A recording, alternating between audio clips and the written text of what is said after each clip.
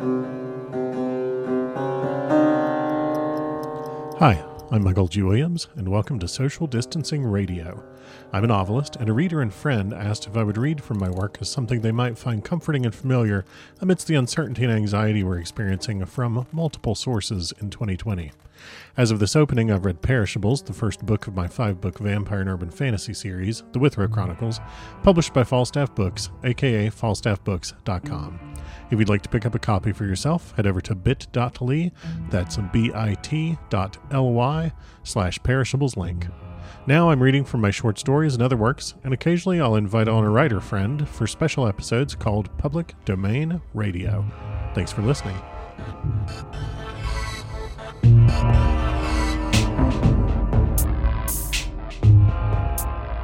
Okay, everybody, let's get back again into Dracula with good grief, Mina's diary. I'm going to have a sip of reading wine. Clearly I need it.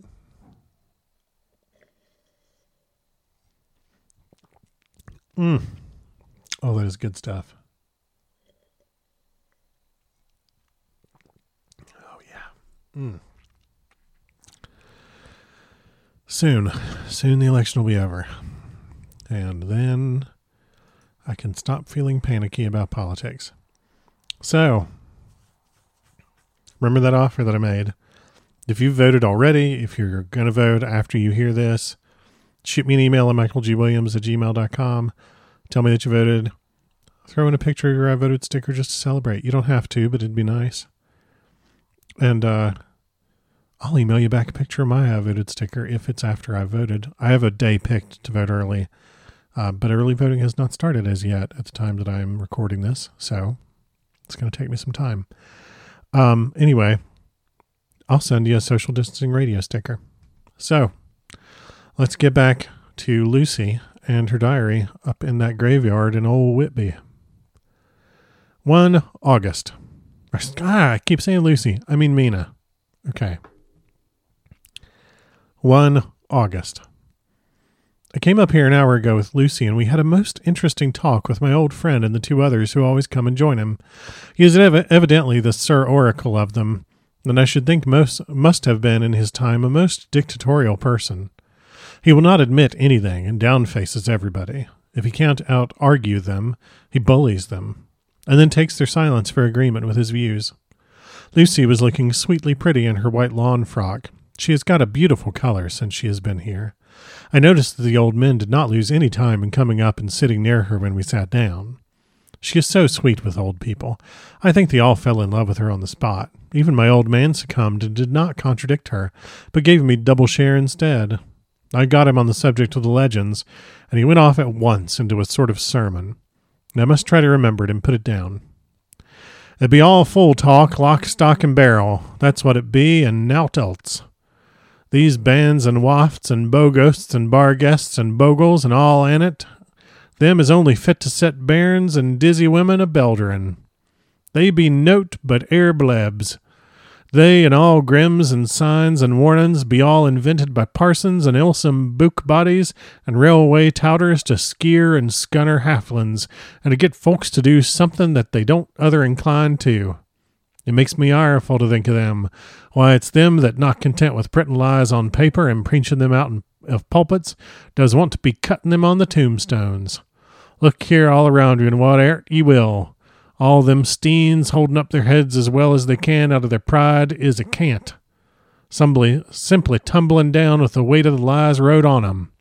Here lies the body, or sacred to the memory, wrote on all of 'em, and yet is nigh half of them there bean't no bodies at all, and the memories of them bean't cared a pinch of snuff about, much less sacred. Lies all of 'em, nothing but lies of one kind or another. My God, but it'll be a queer, sorry, blah, blah, blah, blah. Sorry, reading this, wow, woof, should have read it first. My God, but it'll be a queer scouterment at the day of judgment when they come tumbling up in their death sarks, all jumped up and trying to drag their tombstains with 'em to prove how good they was. Some of them trembling and dithering with their hands that dozened and slippy from lying in the sea that they can't even keep their grip of them. I could see from the old fellow's self-satisfied air and the way in which he looked around for the approval of his cronies that he was showing off, so I put in a word to keep him going. "Oh, Mr. Swales, you can't be serious. Surely these tombstones are not all wrong." "Yabblins! There may be a poorish few not wrong, savin' where they make out the people too good. For there be folk that do think Bombole be like the sea, if only it be their own. The whole thing be only lies. Now look you here, you came here a stranger, and you see this Kirkgarth?" I nodded, for I thought it better to assent, though I did not quite understand his dialect. I knew it had something to do with the church. He went on, "And you consate that all these steens be aboon folk that hap to hear snod and snog?" I assented again. "Then that be just where the lie comes in. Why, there be scores of these lay beds that be tomb as old Dunn's bacca-box on Friday night." He nudged one of his companions, and they all laughed. "And my gog, how could they be otherwise? Look at that one, the aftest abaft the beer bank. Read it." I went over and read, "Edward Spinslaw, master mariner, murdered by pirates off the coast of Andres, April 1854, eat 30. When I came back, Mr. Swales went on, "Who brought him home, I wonder, to hap him here? Murdered off the coast of Andres. And you consated his body lay under? Why, I could name me a dozen whose bones lie in the Greenland seas above," he pointed northwards, "or where the currents may have drifted them. There may be the steens around ye. Ye can, with your young eyes, read the small print of the lies from here. This Braithwaite Lowry, I knew his father, lost in the Lively off Greenland in 20. Or Andrew Woodhouse, drowned in the same seas in 1777. Or John Paxton, drowned off Cape Farewell a year later. Or old John Rawlins, whose grandfather sailed with me, drowned in the Gulf of Finland in 50. Do you think that all these men will have to make a rush to Whitby when the trumpet sounds? I have me thrums aboot it. I tell ye that when they got here, they'd be jommelin' and jostlin' one another that way that it'd be like a fight up on the ice in the old days, when we'd be at one another from daylight to dark and trying to tie up our cuts by the light of the aurora borealis." This was evidently local pleasantry, for the old man cackled over it and his cronies joined in with gusto. "But," I said, "surely you are not quite correct, for you start on the assumption that all the poor people, or their spirits, will have to take their tombstones with them on the Day of Judgment. Do you think that will be really necessary?" "Well, what else be they tombstones for? Answer me that, miss." "To please their relatives, I suppose." "To please their relatives, you suppose?" This he said with intense scorn. "How will it pleasure their relatives to know that lies is wrote over them, and that everybody in the place knows that they be lies?" He pointed to a stone at our feet, which had been laid down as a slab on which the seat was rested, close to the edge of the cliff. "Read the lies on that Thruffstein," he said. The letters were upside down to me from where I sat, but Lucy was more opposite to them, so she leaned over and read, "Sacred to the memory of George Cannon, who died in the hope of a glorious resurrection on July 29, 1873, falling from the rocks at Kettleness. This tomb was erected by his sorrowing mother to her dearly beloved son. He was the only son of his mother, and she was a widow." "Really, Mr. Swales, I don't see anything very funny in that." She spoke her comment very gravely and somewhat severely. "You don't see aught funny? Ha, ha! But that's because you don't gawm the sorrowing mother was a hellcat that hated him because he was a scrookt. A regular lammeter he was, and he hated her so that he committed suicide in order that she mightn't get an insurance she put on his life. He blew nigh the top of his head off with an old musket that they had for scaring the crows with. 'Twarn't for crows then, for it brought the clegs and daups to him. That's the way he fell off the rocks. And as to hopes of a glorious resurrection, I've often heard him say mysel that he hoped he'd go to hell, for his mother was so pious that she'd be sure to go to heaven, and he didn't want to addle where she was.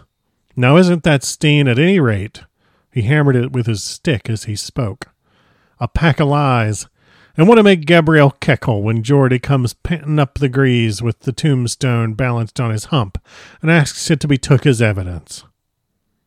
I did not know what to say, But Lucy turned the conversation as she said, rising up, "Oh, why did you tell us of this? It is my favorite seat, and I cannot leave it.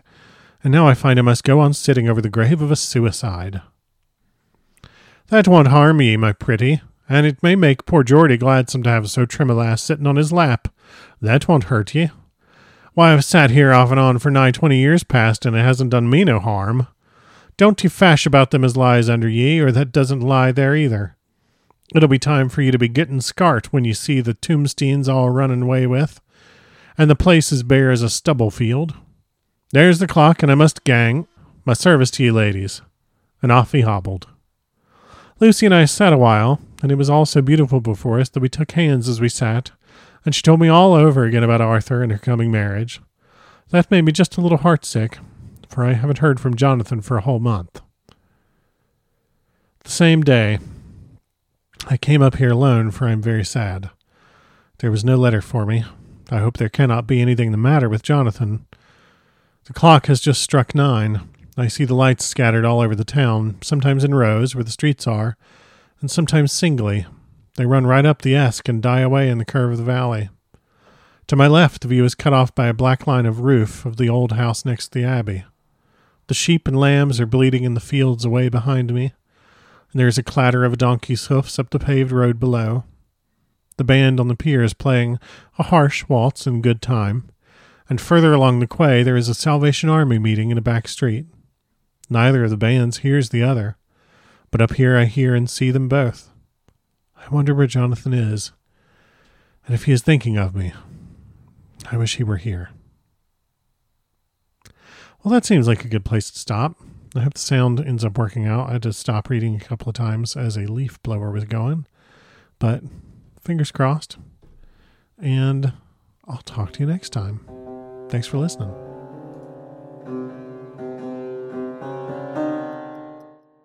Thanks for listening. This podcast is released under Creative Commons Attribution, Non-Commercial, No Derivatives license. The theme music is Bucked Contemporary Boom by Kara Square, available under a Creative Commons Attribution license at ccmixter.org.